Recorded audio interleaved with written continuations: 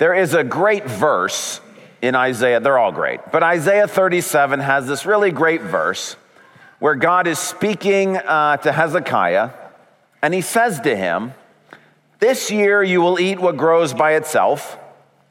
The second year, what springs from that. In the third year, you'll sow and reap. You'll plant vineyards and eat their fruit." Now, two things I love about this verse.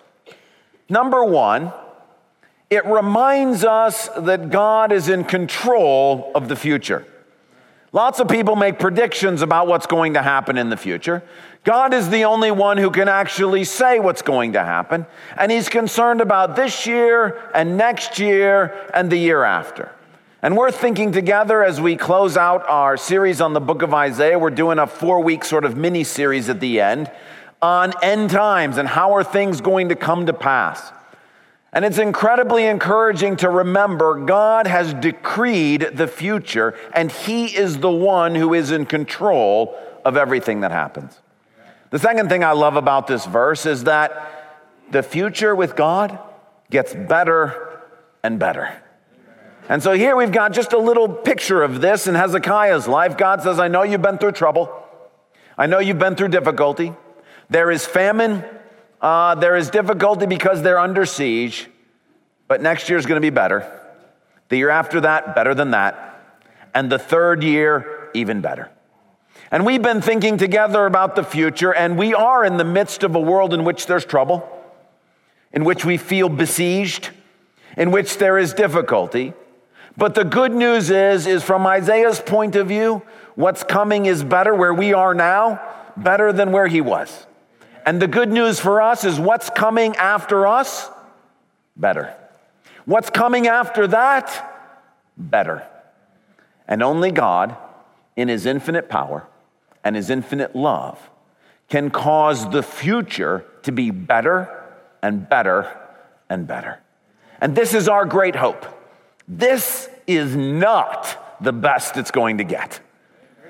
This is simply the beginning of God working out his plans for the future.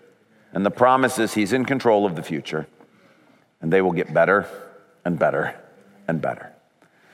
Well, this morning I'd like to invite you to take your Bible and turn to the book of Isaiah, chapter 66. Isaiah chapter 66. It's page 611 if you're using the church Bibles. As Andy reminded us, this is our last week in the book of Isaiah. And Isaiah closes out his book with a vision of the future. And so what we've been doing over the last 3 weeks, and then counting this one 4 weeks, is we've been doing a little mini-series on what's coming in the future. And the reason that we're doing this is how Isaiah ends his book. And it's important for us to understand how it is that God has, what it is that God has coming for us, so that we might live in accordance with the future that has already been decreed, that is coming. And for those of us who are believers in Jesus, it might fill us with hope. And for those who are not yet believers in Jesus, you might come to understand that now is the day. Now is the day to accept that Jesus is the King of Kings and the Lord of Lords. So Isaiah 66 is going to provide a great launching off point for us to look back a little bit at where we've been in the book of Isaiah, but also to look forward to what's coming. Look at verses 1 and 2 as I read them to us. Isaiah 66. This is what the Lord says. "Heaven is my throne, and the earth is my footstool. Where is the house you will build for me? Where will my resting place be? Has not my hand made all these things? And so they came into being, declares the Lord. These are the ones I look on with favor, those who are humble and contrite in spirit, and who tremble at my word." Isaiah closes where it started, with the immensity of God.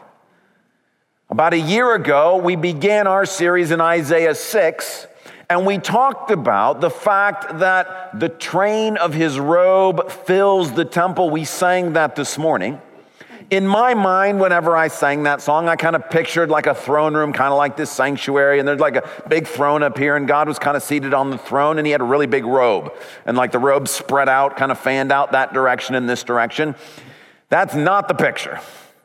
The picture is the train of his robe. The idea is the hem of his robe, just the very smallest corner of the hem of his robe fills the biggest building in Israel. And the idea is God is not just up 6 or 7 steps seated on a big throne.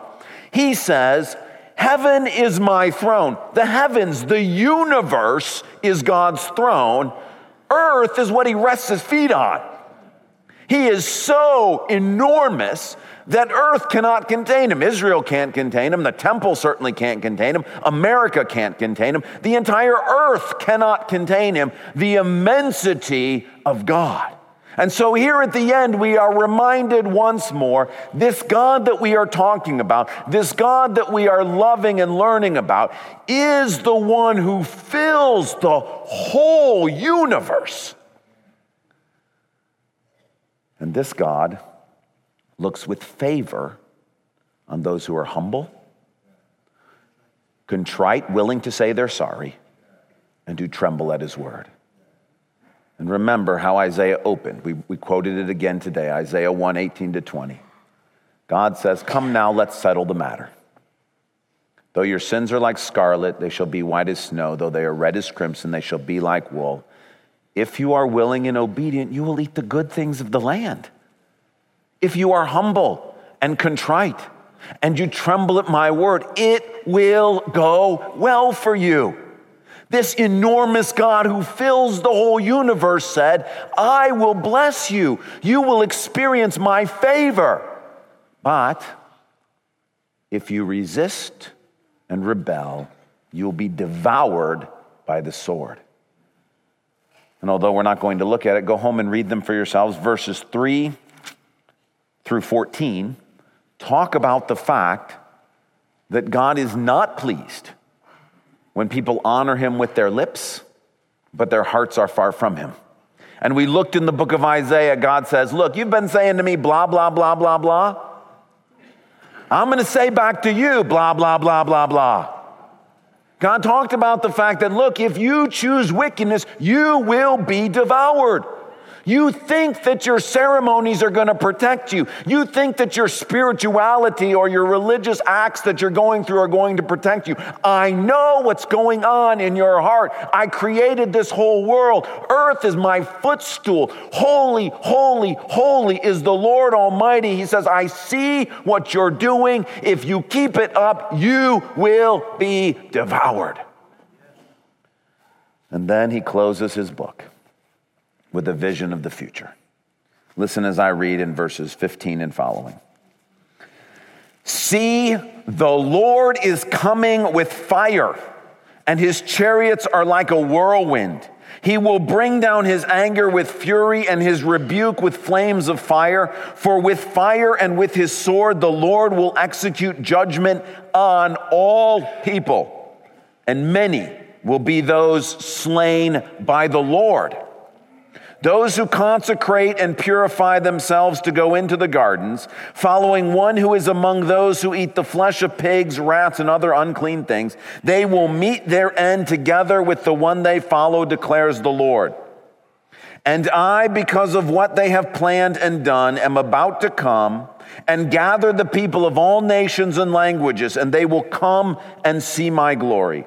I will set a sign among them, and I will send some of those who survive to the nations, to Tarshish, to the Libyans and Lydians, famous as archers, to Tubal and Greece, and to the distant lands, that have not heard of my fame or seen my glory. They will proclaim my glory among the nations. They will bring all your people from all the nations to my holy mountain in Jerusalem as an offering to the Lord, on horses, in chariots and wagons, and on mules and camels, says the Lord. They will bring them as the Israelites bring their grain offerings to the temple of the Lord in ceremonially clean vessels. And I will select some of them also to be priests and Levites, says the Lord. As the new heavens and the new earth that I make will endure before me, declares the Lord, so will your name and descendants endure. From one new moon to another, and from one Sabbath to another, all mankind will come and bow down before me, says the Lord. And they will go out and look on the dead bodies of those who rebelled against me.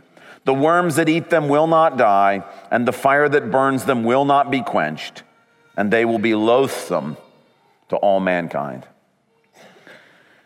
Isaiah has a picture of the future, but it's poetry.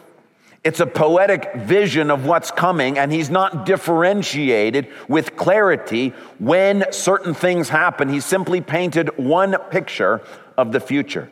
And so what we've been doing over the last 3 or 4 weeks is laying out from some other passages in Scripture what this framework is that's coming to help make sense of the things Isaiah is saying. Let me remind you visually of the framework we've been using. There is the first coming of Christ. From Isaiah's point of view, that is still future, but from our point of view, it's past. There is now, which is where we are. You can hear some of that in this language. Did you hear about evangelists going out to Tubal and to Greece and to Lydia and sharing the gospel? Celeste prayed today for our team from Lesbos, who is trying to be a gospel witness by loving their neighbors on the island of Lesbos. They've gone there to work with refugees. Isaiah's prophecy is being fulfilled. We talked about the next major event that's coming is the second coming of Christ. You should have heard language about that in Isaiah 66. The Lord coming with chariots of fire, coming in judgment to judge the nations, the second coming of Christ. We talked about the fact that Jesus will set up a 1,000-year kingdom on the earth, a millennial kingdom. Millennial just means 1,000 years. You should have heard some of that language in Isaiah 66. The idea that I will select some to be Levites and priests to reign and rule alongside of Jesus on the earth, and that people will bring offerings to Jesus on this earth. And then what comes after the millennial kingdom, the end of time and the eternal state. And you should have heard some of that language in Isaiah 66. The new heavens and the new earth. The idea that those who are part of God's kingdom live forever and that those are rejected suffer torment outside of the kingdom of God forever. This is the framework that we've been using to help make clear some of the poetic language that's in Isaiah and where it fits.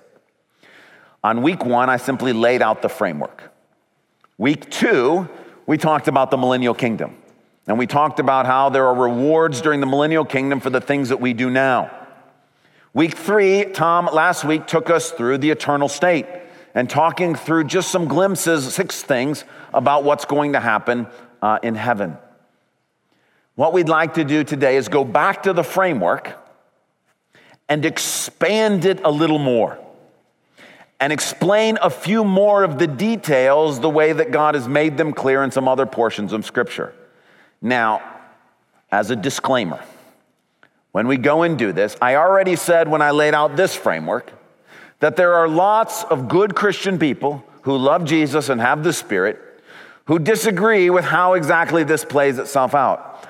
As we go into even more of the details, it gets even more confusing and different people read different passages different ways.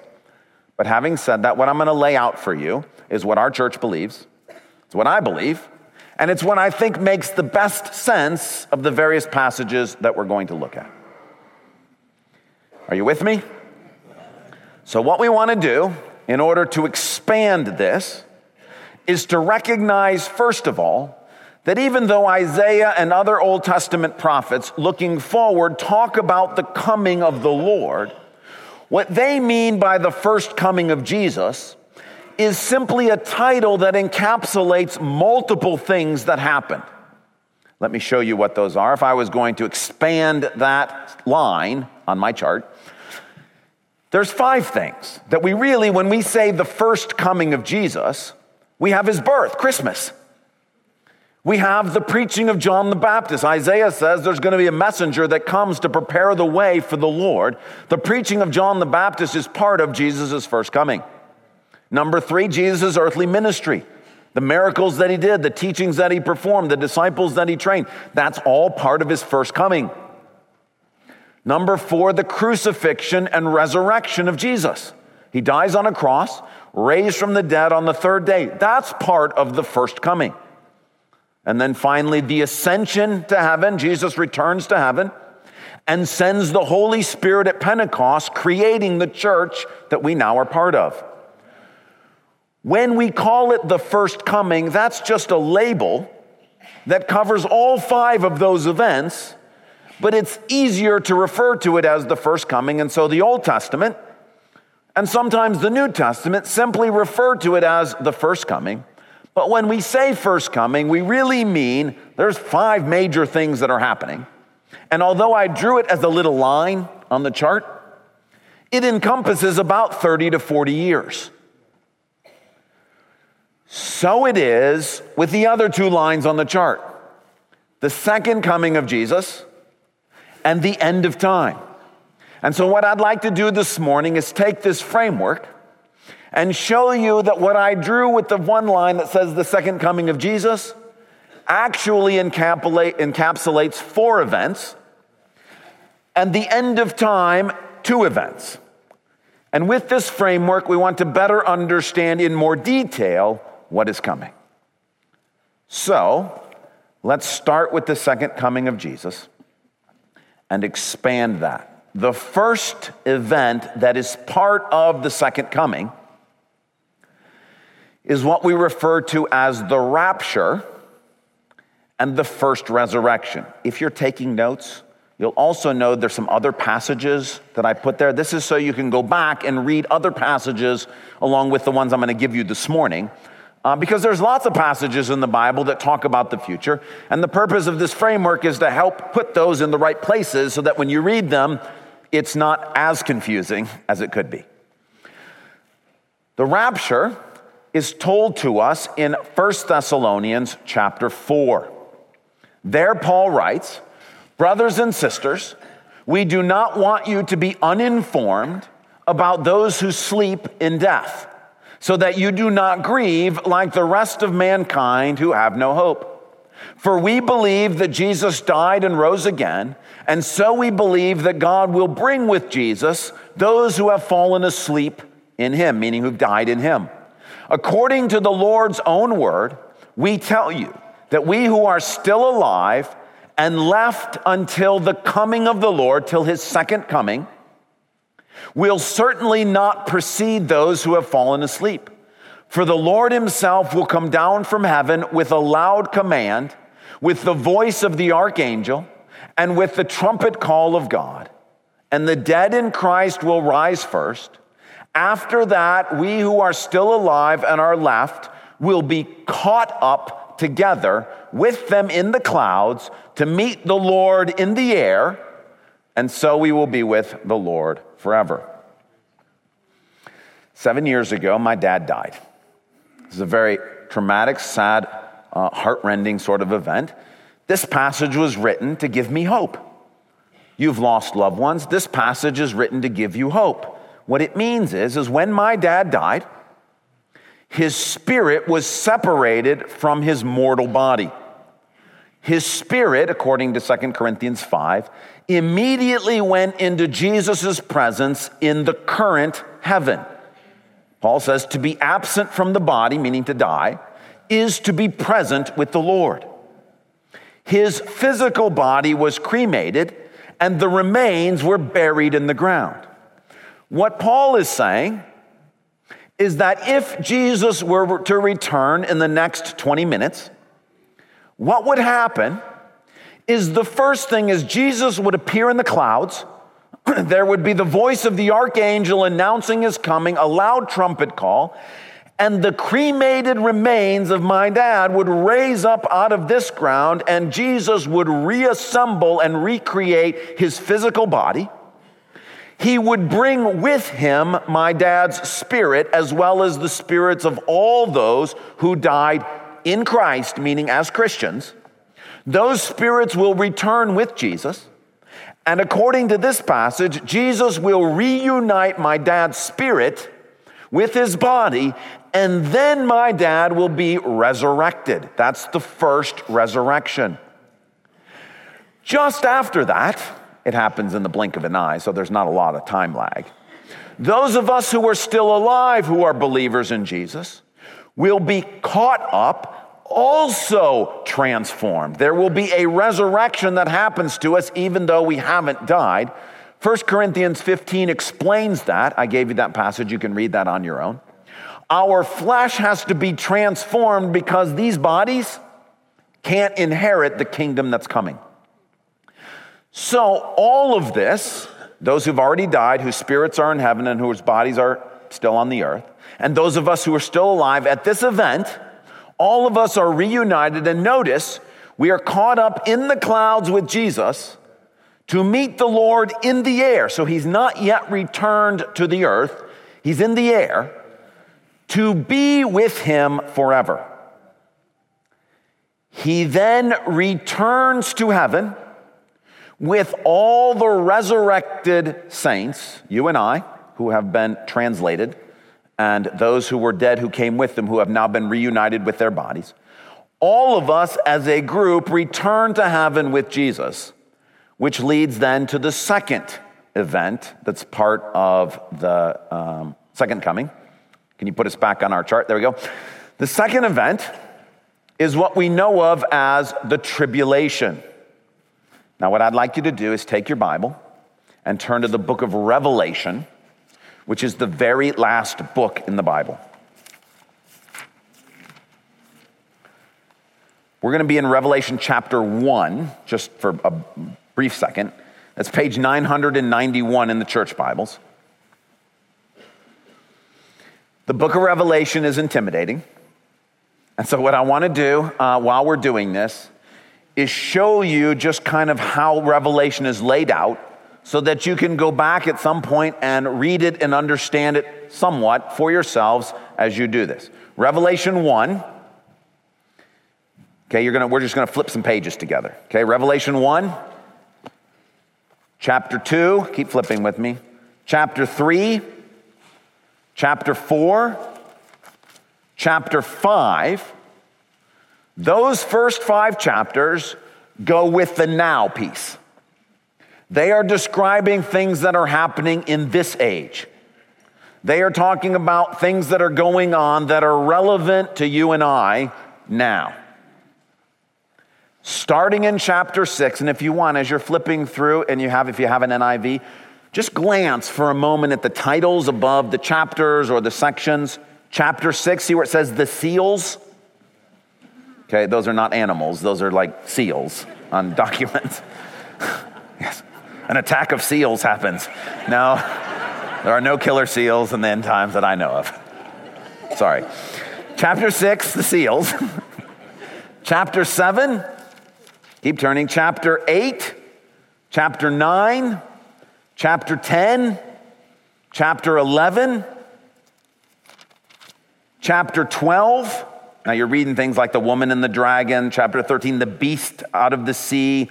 Chapter 14, chapter 15, chapter 16, chapter 17, chapter 18, and the first half of chapter 19. Those are all describing what's happening on earth while we, and all those who've died before us, are with Jesus in heaven. It's called the tribulation, and it lasts for 7 years. And if you want to go back and read through those chapters in Revelation, there will be lots of stuff that confuses you. I've read it many, many times. There's still stuff that confuses me. But hopefully you'll at least see the framework. That's not really talking about stuff going on now. That's describing what happens during the tribulation. And you're going to hear things like the beast and the false prophet, things like the number 666, the 4 horsemen of the apocalypse, the 7th seal, things that you might be familiar with from movies or pop culture, things. This is where it came from, and it's describing in apocalyptic language what's going on the earth. But as you can imagine, if the Spirit who is with Christians and all believers are gone, this is a time of God's wrath and difficulty on the earth. We call it the tribulation. The third thing that happens at the end of those 7 years, chapter 19, verse 11, what we know of as the Battle of Armageddon. The Battle of Armageddon. I should have also labeled this, and because you're taking notes, you can do better than what I have up here. It should say Armageddon and the salvation of the nation of Israel. I'll explain that in a second. Revelation 19, verse 11. Again, if you want to read this together at home as a family, just know when you get to 19:11, we're switching from the tribulation into the Battle of Armageddon.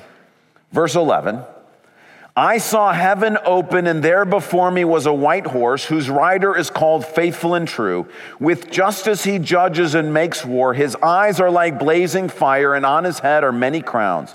He has a name written on him that no one knows but he himself. He is dressed in a robe dipped in blood, and his name is the Word of God.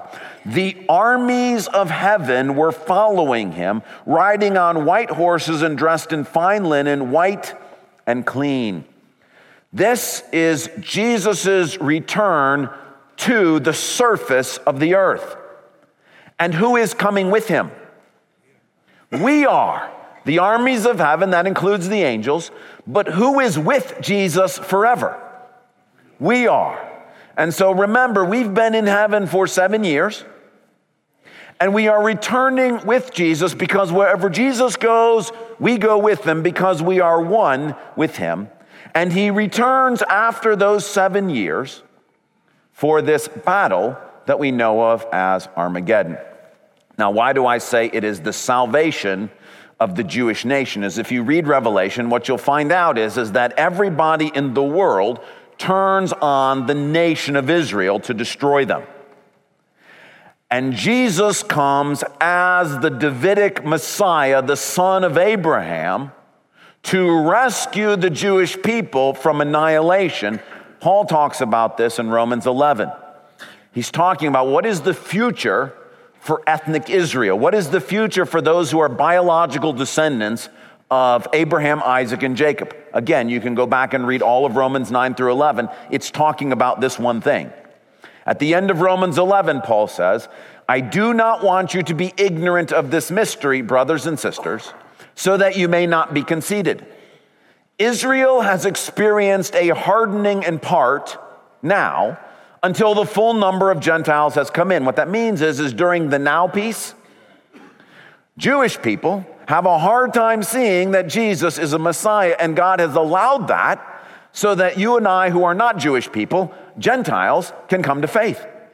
But there will come a point when the last Gentile has accepted Jesus as Messiah, and it says, and in this way, all Israel will be saved.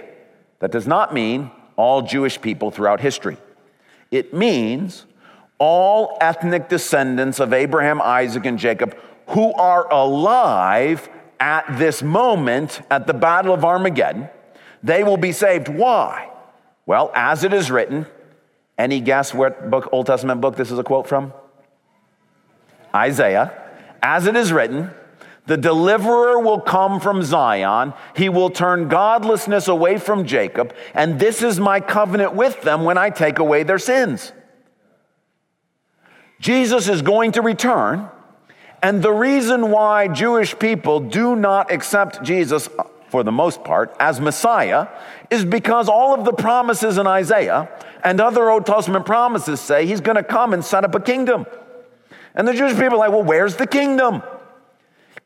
And what we're trying to explain now is it's a spiritual kingdom now, but there is an earthly kingdom that's coming. When Jesus returns, he will be setting up that earthly kingdom. And instead of coming to die on a cross, which is a stumbling block to Jews, instead of dying on a cross, he'll come on a white horse with all the power and glory of heaven, and every Jewish person will realize that's the Messiah. And what happens when you believe that Jesus is Messiah? You are saved. So all of Israel at that point will be saved. They're not saved because they're Jewish. If you are Jewish and you die before this event and you have not accepted Jesus as Messiah, you're not saved. You're not part of the kingdom. The only way for someone to be saved is to accept Jesus as Messiah. But the point is, when he comes on the clouds with the armies of heaven, there won't be any doubts.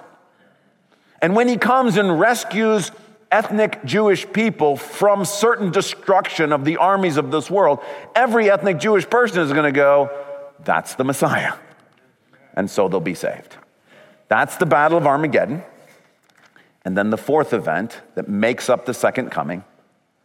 We looked at this 2 weeks ago in the parable in Luke 19. There will be judgment and reward for believers. Jesus has got this whole army with him. There is a judgment for angels. 1 Corinthians 6 talks about that. We're not talking about that right now. But for believers, it says, remember the Luke 19 parable? The guy goes away for a while to be made king, and then he comes back as king. And he sits down with his servants when he returns, and he says, okay, what'd you do with the stuff I gave you? To the one who did a lot with what God gave him, he says, well done, take charge of 10 cities. To the one who did a medium amount, he says, really no praise, but hey, take charge of 5 cities, which is in itself a praise. And then to the one who really did nothing with the stuff God gave him, with the spirit that Jesus entrusted to him, he says, you wicked servant. You still get to have eternal life, you get to still be part of the kingdom, but you're in charge of nothing. That happens at that point. So Jesus returns, and he's going to set up his kingdom. And you've got all of these ethnic descendants of Abraham, Isaac, and Jacob who have not died and have not been resurrected, who now have a chance to fulfill all those prophecies from Isaiah where you're like, you get to give birth, and if anybody dies before 100 years, it will be like they died very early on. All of those millennial promises will be happening. Jesus is like, we got to have some people to help run this earth. And those assignments will be allotted at that point. Again, just like with the first coming, we say first coming, but it's about 30 to 40 years and lots of events happening. When we say second coming, it's at least 7 years. There's multiple events that are happening. Everybody with me? Okay. We then go through a 1,000-year reign of Jesus on the earth, and if you're in the book of Revelation still, I hope you are, that is Revelation 20, verses 1 to 7.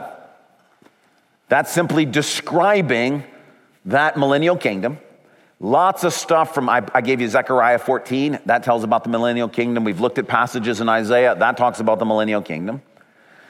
Now we move through the millennial kingdom, and we have to expand one more point, which is the eternal state, the end time. We're in Revelation 20, verse 7. When the 1,000 years are over, so that's the end of the 1,000-year reign of Jesus on the earth, Satan will be released from his prison and will go out to deceive the nations in the 4 corners of the earth, Gog and Magog, and to gather them for battle. In number, they are like the sand on the seashore. Now you're like, well, wait a second. Who is this? Remember, living through the millennial kingdom, there are 2 groups of people. There are those, you and I, and those who've died before us who are Christians, who've already been resurrected, already been judged, and already been rewarded, who are reigning and ruling with Jesus. There is another group on the earth, and these are biological descendants of Abraham, Isaac, and Jacob that were rescued in the Battle of Armageddon, who did not die, and who are still marrying and giving birth and filling out and spreading over the whole earth. Over 1,000 years, you have a lot of generations that are filling the earth. At the end of that 1,000 years, Satan is released, and he goes to deceive those, not us, but those who are ethnically part of the nation of Israel. And some of them will fall for the deception. Keep going, verse 9. They marched across the breadth of the earth and surrounded the camp of God's people, the city he loves. But fire came down from heaven and devoured them. And the devil who deceived them was thrown into the lake of burning sulfur, where the beast and the false prophet had been thrown. They will be tormented day and night forever and ever. The line that we say is the end of time, the first event that happens, is the final battle. This is the final battle and the judgment of Satan. This great enemy of God's kingdom, this one who has caused us so many problems, will finally be judged for the wickedness and the sinfulness and the evil, the havoc he has wreaked on this earth. And he will be condemned to an eternity separate from God in what we know of as hell or the lake of fire. The second thing that happens, verse 11. Then I saw a great white throne and him who was seated on it. The earth and the heavens fled from his presence, and there was no place for them. This is the God whose earth is the heavens are his throne. This immense, enormous God that Isaiah has been trying to get us to come to grips with. At this point, he is so huge that the universe runs from him. And I saw the dead, great and small, standing before the throne, and books were opened. Another book was opened, which is the book of life. The dead were judged according to what they had done as recorded in the books. The sea gave up the dead that were in it, and death and Hades gave up the dead that were in them, and each person was judged according to what they had done. Then death and Hades were thrown into the lake of fire. The lake of fire is the second death. Anyone whose name was not found written in the book of life was thrown into the lake of fire. This is what we know of as the great white throne judgment. You and I will not be judged at this point. If you remember, our judgment took place back around the second coming with the reward and judgment for believers. This is the second resurrection that Revelation 20 talks about. And this now, all the dead who are not Christians are now raised from the dead, meaning their spirits, which are currently in Hades, will be reunited with their reconstituted bodies, and they will be resurrected, unfortunately, to face judgment. And there will be books. And the books that are open is there will be books about their deeds. This is the great news about being a Christian. All the books about our deeds, all erased, all the bad stuff. It's gone and forgiven. This is the covenant God made. But those who did not accept this covenant, those books are still written. And all the stuff they did is still written out. They will be judged according to what they did. And then their eternal destiny will be decided on the fact that they chose not to believe, and therefore their names are not in the book of life. And this is as sobering a scene as you could ever imagine. A book opened, and if your name is not there, you are consigned to an eternity separated from God. This is what we know of as the great white throne judgment. This is not our judgment. This is for the judgment of all the dead. And then, at the end of time, all the wicked, all those who've rejected Jesus, all those who said blah, blah, blah, blah, blah to God, the beast, the Antichrist, Satan, sin itself, even death is all thrown into the lake of fire. And then Revelation 21 and 22, we enter the eternal state. Now, why does Isaiah end his book with this imagery? He doesn't lay all of this out, but if you go back and read Isaiah 60 to 66, you'll hear many of these kinds of themes and ideas presented in a very poetic way. Why does Isaiah choose to end his book this way? It's because of how he started his book. Come now, let's settle the matter. Though your sins are like scarlet, they shall be white as snow. Though they are red as crimson, they shall be like wool. If you are willing and obedient, you will eat the good things of the land. But if you resist and rebel, you will be devoured by the sword. Now, when we first heard those verses at the beginning of Isaiah, probably you reacted to them the same way I reacted to them, which was, hey, if you choose to believe, if you choose to obey, if you choose to be willing, good things will happen. And if you choose not to, bad things will happen. That's true. Isaiah wants you to know this is the point for eternity. This is not simply for today or tomorrow or the next year. This is the truth of God, and God says, now is the time to settle the matter. This is the future that is coming. It has been decreed. There will be no stopping it, and all the nations of the earth that rage against the Lord, they're his footstool. His feet are resting on the earth. He has created this whole thing. He is immense. The universe is simply his throne that he sits on. When he comes to execute his future, it will happen this way, and no one will stop it. And God says, if you resist and rebel, you will be devoured. But listen to the devouring. Chapter 66 of Isaiah. And they will go out and look on the dead bodies of those who rebelled against me, and the worms who eat them, that's the devouring, will not die, and the fire that burns them will not be quenched. The devouring is far worse than you could ever possibly imagine. And God says, for all those who will not listen, for all those who will not accept Jesus as Lord, when I say you resist and rebel, you'll be devoured by the sword, suddenly now we have an immense vision of what that really means. And an immense God who is executing an immense plan. And he says, look, today's the day. Let's settle the matter. Your sins, all that stuff written in all those books, all erased. This is the covenant I'm making with you.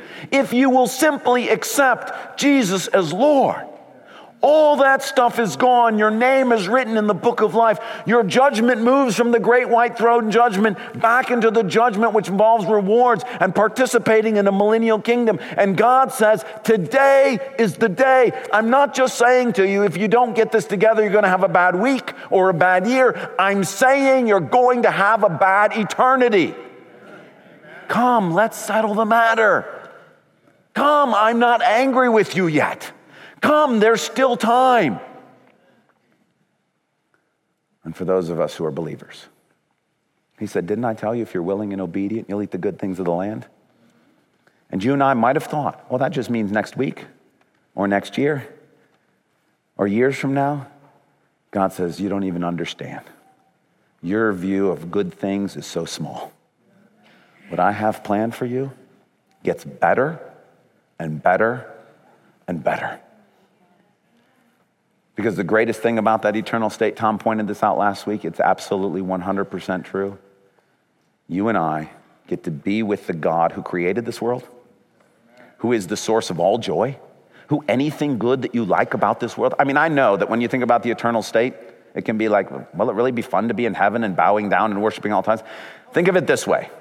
The God who created every good thing you like about this earth will be recreating a new earth with all the good things you like about this earth, without all the bad things. And far, far better than anything you've experienced. And he will be with you. The one who has loved you when everybody else abandoned you. The one who refused to abandon you to your sins. The one who comforts you. The one who is with you. The one who knows you better than you know yourself. The one who has loved you infinitely, totally, and completely. We will finally see him face to face. And we'll just simply experience his infinite love forever and ever and ever. God says, that's what I mean when I say you'll eat the good things of the land. And at the beginning of Isaiah, our view of God is very small. Our view of judgment is small. Our view of good things is small. And by the end of Isaiah, the purpose of Isaiah is to expand our minds, to say, your sins are worse than you think they are. The devouring that is coming should scare you to death. And the good things that are coming will blow your mind.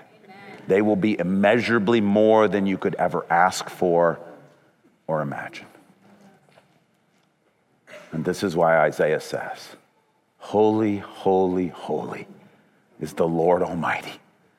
The whole earth, the whole universe, the whole of eternity is full of his glory. Amen? Amen. Let's pray together.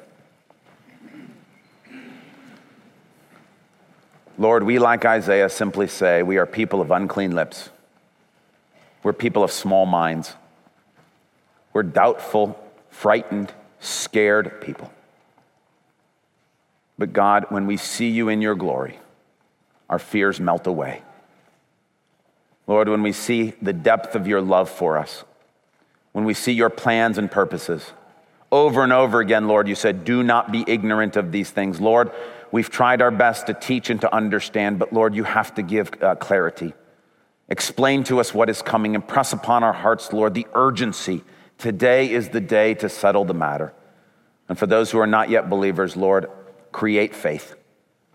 Lord, for those who are believers but are not living, let them know what is coming. There is a judgment. And for 1,000 years, it will be a bad thing. Lord, have mercy. Lord, forgive us when we say blah, blah, blah. Forgive us, Lord, when we honor you with our lips, but our hearts are far from you. Be merciful to us, Father. Forgive us for the ways in which we thought we could be you. We thought we could run this earth. We thought we could be God. We thought we could know best how our lives work. And Lord, we fall down before you and we simply say, there is no one like you. You know the end from the beginning. You plan and decree all things. Oh, the depth of the riches of the wisdom and the knowledge of God. Who's ever been your counselor? Who have you ever asked for advice from? Holy, holy, holy are you, Lord. The whole earth is full of your glory. Fill this sanctuary and this people with your glory today. Amen. Thank you so much for joining us for this podcast from Calvary Church. We hope this message has brought the light and hope of God's presence into your life, refreshing your soul for the journey the Lord has you on. If you have a spiritual need or would like to connect further with the work God is doing through Calvary Church, seek us out online at calvarygr.org. On our website, you can also find an archive of previous messages from this series. Thanks for listening.